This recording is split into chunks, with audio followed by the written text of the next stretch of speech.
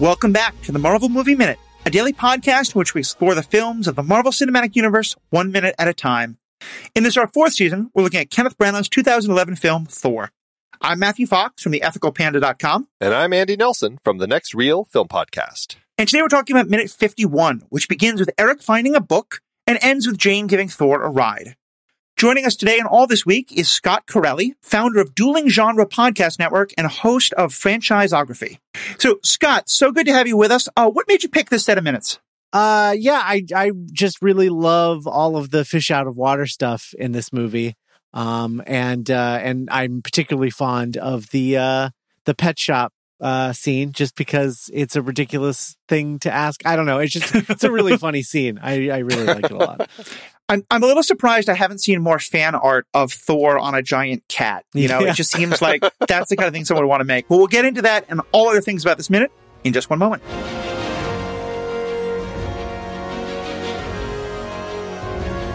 What are your thoughts on the pet shop? How about Thor's romp around Puente Antiguo? Join us in the conversation in our Discord group. We have a growing group of Marvel fans just waiting to include you in the conversation over in our Discord server. Head to truestory.fm/Marvel Movie Minute and click on the Discord link.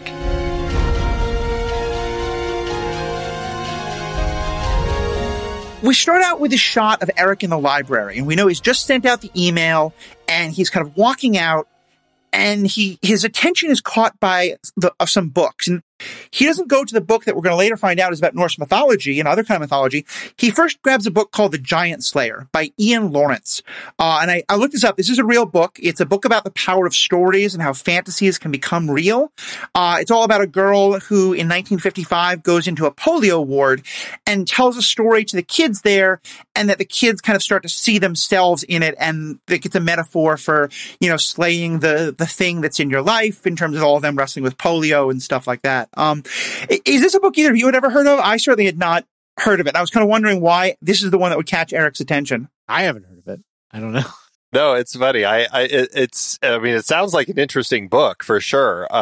My hunch when I started going through the list of books on this particular kind of book cart that Eric's looking at is that they picked a lot of ones that just had names, or they felt like something that in some way were kind of a subtle homage to kind of the story of Thor and everything. Yeah, I also noticed that there's 3 books right next to each other. One is called Great Moments in Fiction.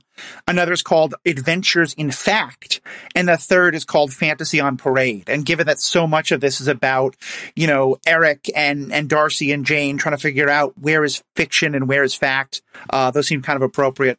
I'll just run down the books that we see here. Some of them are hard to identify, but some of them feel very much placed here. The Forest Lord, Summer Pony, Patriot's Gold, Trumpeter, The Story of a Swan, Mystery on Safari, Professor Diggins' Dragons, She Said Yes. There's the first one. Maybe there's a little romantic comedy homage there. I don't know. The Heat of the Day, The Unanointed, Score 1 for the Sloths, my personal favorite on this shelf here. The King's Trousers and The Royal Nap. The Royal Nap, we just saw Odin fall, or we're going to be seeing Odin kind of in the Odin Sleep. Then we have Collier's Junior Classics 4 just around the corner. The Long Christmas, the Junior Classics 7, The Animal Book, David the King. Then, as you said, The Giant Slayer. And then we have the 3, the Walt Disney Parade books, Great Moments in Fiction, Great Moments in Fact, Fantasy on Parade that you mentioned. Then there's also The Secret History of Giants, or the Codex Giganticum, Myths and Legends from Around the World. That's the other one Eric will pick up. Then we have Charity. There's some other book, and A Spot of Bother and Bonita Fay. So it's an interesting amalgam of books, but I can't help but feel like the production design department very specifically picked certain ones as they kind of like were going through these books, because they seemed like fun ones to kind of throw in as nods to the story of Thor. The Long Christmas in particular just makes me hope for a Thor Christmas movie. Yes, yeah, I mean, absolutely. we're getting a Guardians of the Galaxy holiday special coming up pretty soon, and we know that Thor and Rocket have become good friends, so we might get your wish. Certainly, as a Star Wars fan, I am very much hoping that this holiday special is better than the Star Wars holiday special. So I wish all Marvel fans better luck than we got. Right. So, of course, the real moment, though, that we're seeing here is when Eric then finds the myths and legends from around the world, which it turns out is not a real book, I think, because they wanted to have a very specific look to it. And he's paging through, and he finds something about the Bifrost, he finds something about Thor's Day, and how that becomes Thursday. And he's got the kind of great look on his face. It's almost kind of bemusement, and like he's laughing at the fact that he's even thinking about this. What do you think is going on in his head during that moment? He's looking at what is ostensibly, it looks like a children's book, just sort of about Norse mythology, and is reading this stuff. This guy is like a brilliant scientist, and he is reading this stuff because he's like, well, maybe I should read up on Thor, and then he's just like, what am I doing? Yeah. And I kind of love that. I love this character. I really do. They do him dirty in Avengers, but I like him a lot in the Thor movies. I hope he comes back in the next one, but I don't think he is. He's such a fun character, and it does feel very much like, there's all this talk that's been going on with this crazy character, this spaceman that they found, about the Bifrost and Odin and things, like, as he said, these words that I haven't heard since I was a kid. And I can't help but, like, with all of that bouncing around in his head, he sees this and it latches, it like clicks something in his head, and he's just like looking at it with such childish delight. But especially when he pauses and looks at kind of the page, The Origin of Thursday, the way that he kind of has that reaction afterward, it's almost like these puzzle pieces are getting put together, and he really doesn't want to see what the picture is, like he's like, this isn't good. This isn't, I don't want to see the results of this. Well, Scott, I kind of like the way you framed it, because I think it's sort of halfway between where like the puzzle pieces are starting to come together, and then he's like, no, that can't be it. That can't be. Like, especially because I like, if I was in his position, the first thing that will come to me is, this is not a town with like, the metropolitan city library. Like, this is a podunk town. There's maybe 500 books in here, 1,000 books. This could just be a drunk, and this is the last book he read to his kids, Right. Like, that's why this guy's blabbing on about it. Yeah. Yeah. It'd be like if a scientist saw a ghost, and it's just right. like, if that's true, if ghosts exist, then everything I know as a scientist is a lie.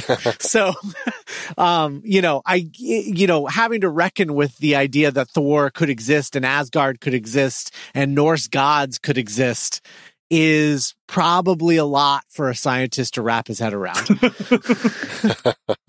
I think it's very fair. Yeah. So before we cut out of the scene, I just want to read what's actually on these pages, because I think that there's some interesting elements that kind of illuminate a little bit more about the Bifrost and Thor and everything. So on the Bifrost page, it's the Bifrost, the Rainbow Bridge to Asgard. The other interesting thing is that each of these pages, from what I could tell, are in English, and then they have it written in Norwegian, and then they also have it written in Icelandic. Very interesting book to find in rural New Mexico. It's also a really easy way to fill a page full of words in a prop book.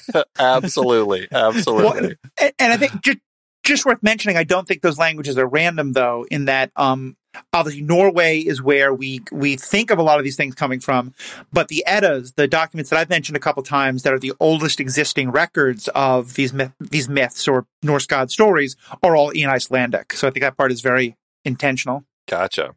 Interesting.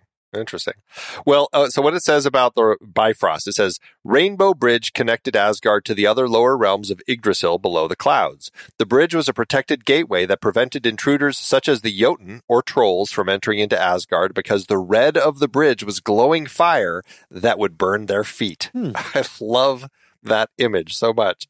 The bridge's protection allowed the gods time for other matters instead of constantly defending Asgard. Odin appointed, it says Hemedal. They spell, there's a number of misspellings in the book. I don't know if it's intentional, but Odin appointed Hemedal Heimdall, as watchman of the bridge because he would be able to warn all if an enemy tried to sneak into Asgard. So that's the story there, and it's got a nice picture of Thor and Odin walking pleasantly along the bridge. It looks like maybe Heimdall and, I don't know, somebody else are on the other page by Asgard, which looks literally like a mountain on a cloud. And then on the origin of Thursday, Thor's Day, this is what it says about that. Thursday was named after the Norse god of thunder. Thor corresponded to Jupiter, and thus his name was given to the Roman Dies Jovis, the day of Jupiter. When other tribes replaced the name Jupitor with Thor, Thor's Dag, or in English, Thursday, became the name of the fifth day of the week. Thor was also identified with Donar, the thunder god of Teutonic mythology. His name survives in the English weekday named Thursday, Donnerstag in German, Donderdag in Dutch. So, yeah.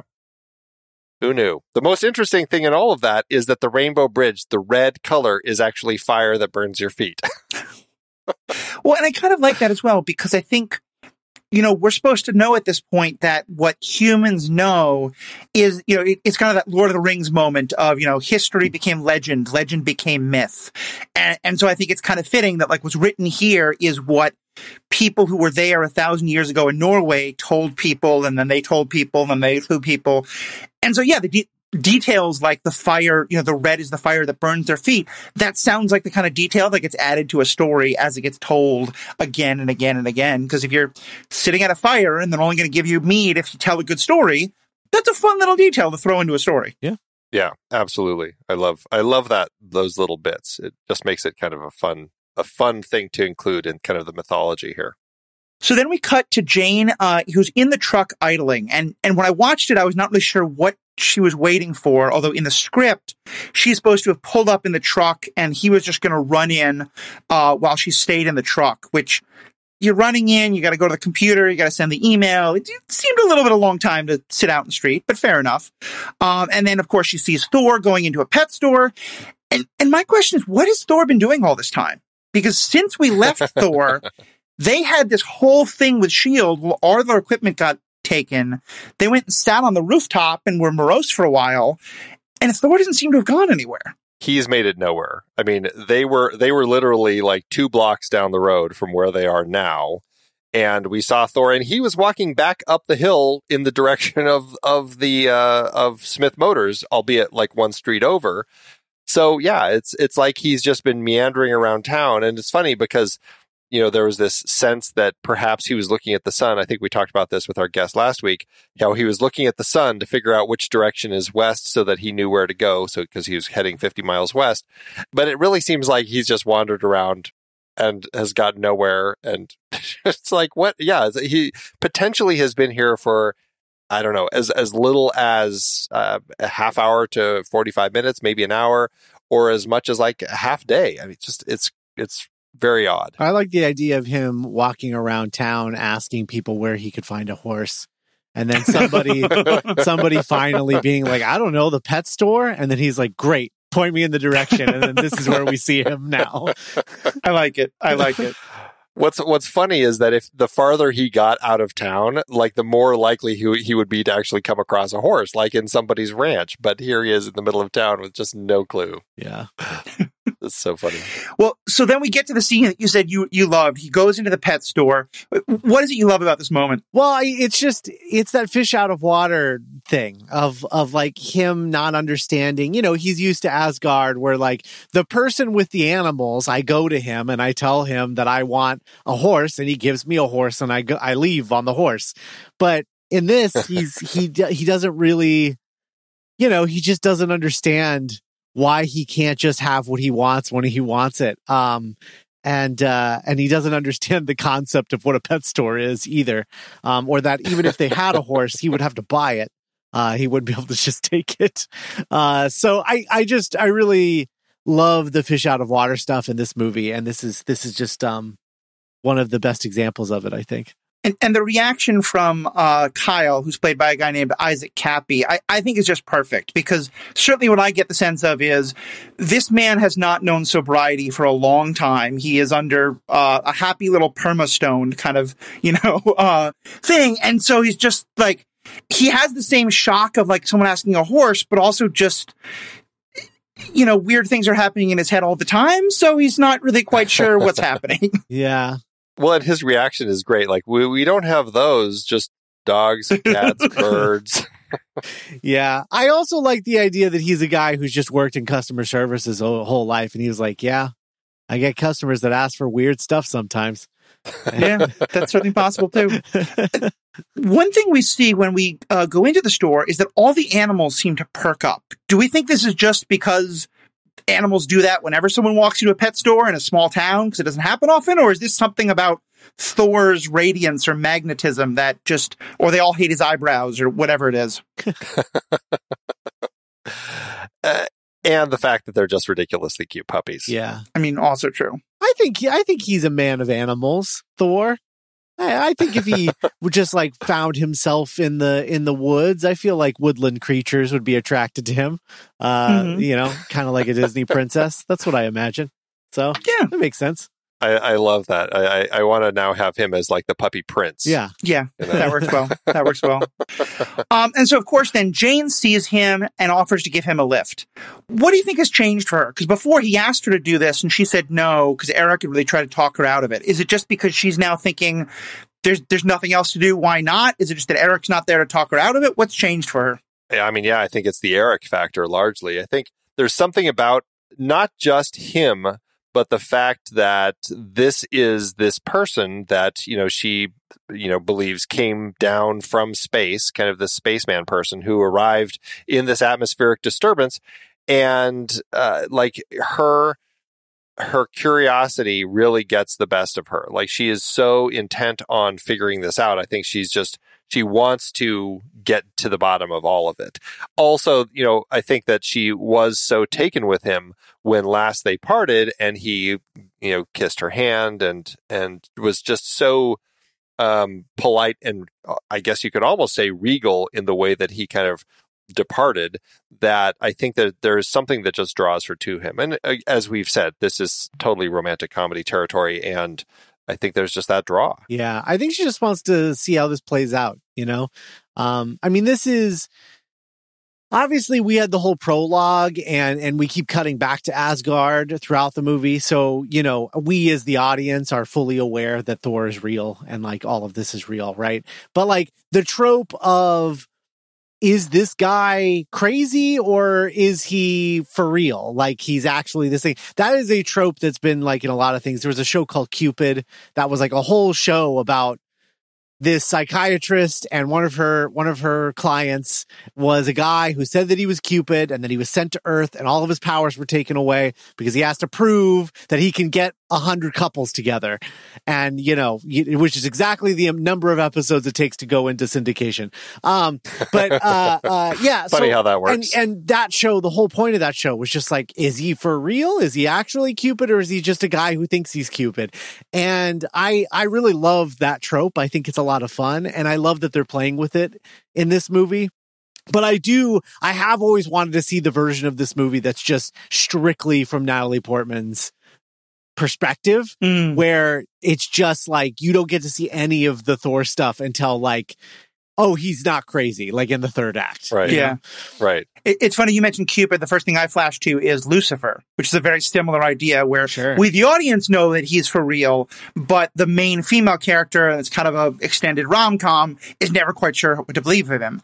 And I think playing with that trope as well, another part of that trope often, especially in romantic comedies, is that our heroine doesn't really believe the person or doesn't give them a chance until they have nothing left to lose. Right. And that's exactly where Jane is here too, is I feel like what Eric was always able to kind of use to pull her back was, you got to focus on the research. You got to be careful. We can't lose all of this stuff. She just did. She's everything she has worked for is gone. And I think there's a kind of like, why the hell not? What else am I going to do? Just sit on a rooftop and bemoan this? Right. They took all my stuff because of this guy. So yeah. Yeah. Well, what else do I have to do? Exactly. Right. Yeah. Literally, like that's a good question. Like what are she and Eric about to do as soon as he's sent this email off to Dr. Pym? It's like, what's next? Were they just going to be heading to the airport to fly back to Culver, or, what was next? Right. So yeah, it's like, there's nothing at this point for them. And so she ends with a line, "I've never done anything like this." What does she mean there? Is this like, I've never gone off to raid a government facility? I've never driven off in a van with a strange, cute man? What's the never thing that she's done here? Well, she doesn't know it's a government facility yet. I mean, theoretically, from Pete and Jake, when they're talking in the diner earlier, she knows that a satellite crashed that he thinks is his, and that the government came in. But I guess I don't know if she expects what she's about to find. Are there just some guards there? Who knows? But to me, it feels like just kind of, she seems like a character who, I don't know. I'm torn because she is so driven by her passion with her science and everything that she does make a lot of choices that you would think that she questions later. Like, that probably wasn't a good idea. I still got what I wanted, but I nearly crashed a car or whatever. So it is one of those things. Like, is it just the fact that she's getting into this car with this strange man that, she has been warned about time and time again? I don't know. I think she's just never left a friend at the library before. I mean, also, that's true. Yeah. if Eric was ever going to be okay with this, having it be when he's just like, wait 1 minute, and then he comes back out and she's gone. Like, that's going to set up a conversation down the road. Well, and where's Darcy through all this? Like, I kept thinking, like, was she in the library too and we just never saw her? Was she just sitting back at Smith Motors? Is she, getting food because she's, bored? Is she, iPod shopping? Yeah. I don't know. Mm-hmm. Yeah. And then, of course, we just get this incredibly cheesy, hammy smile. She says, "Have you ever done this before?" And he's just like, it looks like the lips are going to split wide open. His reaction to her saying, "I've never done anything like this before," you just know something's, in his head of moments like this before for him. So. Yeah, we're going to talk a lot about sort of his kind of bemusement with her in the next minute. But anything else we wanted to get into from this particular minute? Yeah, so I've got a couple things to bring up. The first, going back to her Pinsgauer, when we see her parked there, there's a little, I don't know if it's really intended to be an Easter egg, but it certainly is something. There is a parking tag on the front windshield, and it is actually Culver University, where, of course, we saw a lot of that in The Incredible Hulk. That's where Jane went to school, as we've talked about before. This is her parking permit for Lot F, and it says staff. So I guess she also now works at Culver University, which I'm assuming is where she's getting all this research funding for to do this project. And there's also a tag hanging from the rearview mirror that has the same crest on it, the same Culver University crest with her name on it. And it says experimental particle physics, which I think is very interesting because, she's always been dubbed kind of like an astrophysicist, and it seems like she's working in the experimental particle physics division, and that is the practical investigation of the fundamental components of matter and radiation.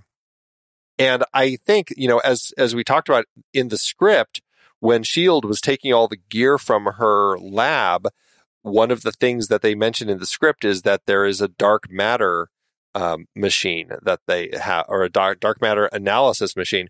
And so I think it's really interesting that there are these elements that they kind of have scattered throughout the film that really are setting her up to be involved in dark matter and kind of this whole idea of particle physics and stuff, because I can't imagine they were already thinking forward to the dark world. But I find that interesting that in the world of astrophysics that she's studying, there's also this whole element here. If I remember correctly, don't quote me on this, the idea of dark matter was something that, scientists have known about for some time, and this whole idea that, we can't find 98% of the universe is kind of a fascinating thing.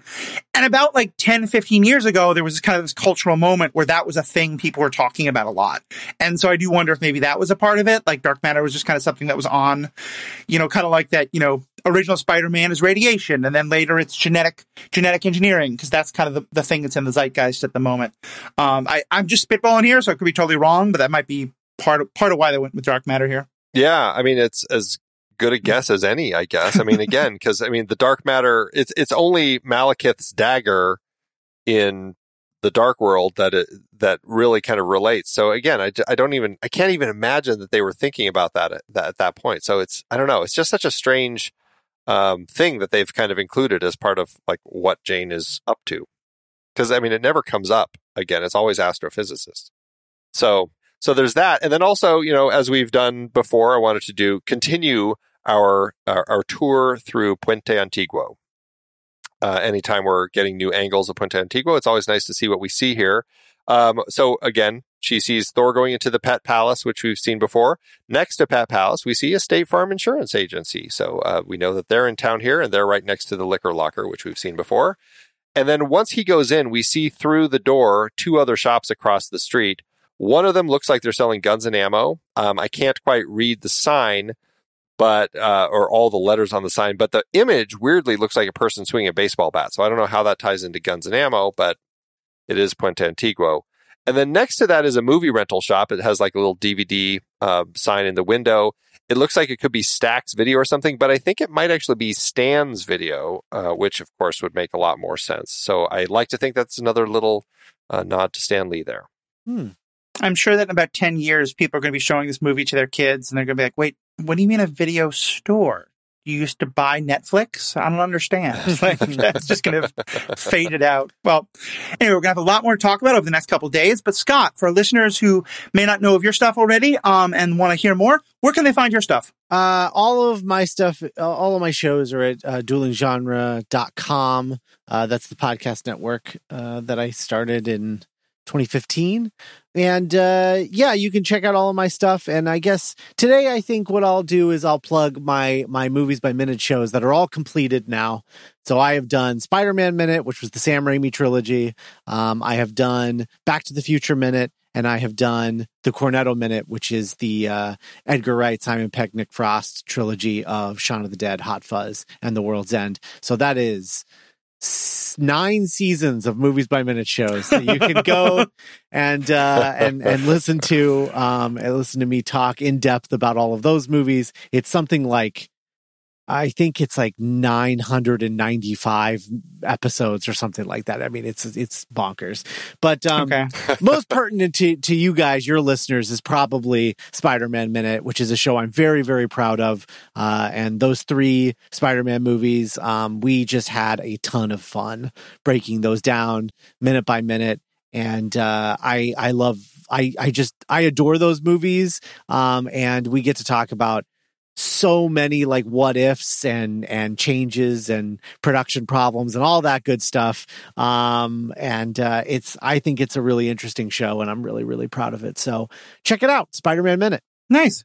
Well, it definitely sounds great. Spider-Man obviously is right in the Marvel wheelhouse. I have to say, though, as someone who was the perfect age for it growing up, Back to the Future is the one that I'm going to want to check out, particularly because one of my proudest geek moments is I at one point drove 100 miles to a theater that was doing a live showing of Back to the Future on the big screen, and they had the DeLorean parked out front that you could take pictures with. And that's awesome. I then did some more research, and apparently there's 5 different people driving cars around, all claiming that they are the original DeLorean.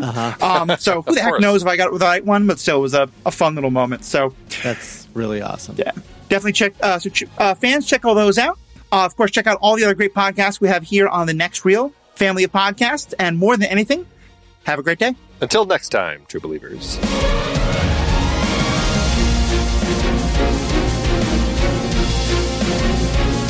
Marvel Movie Minute is a production of True Story FM, engineering by Andy Nelson.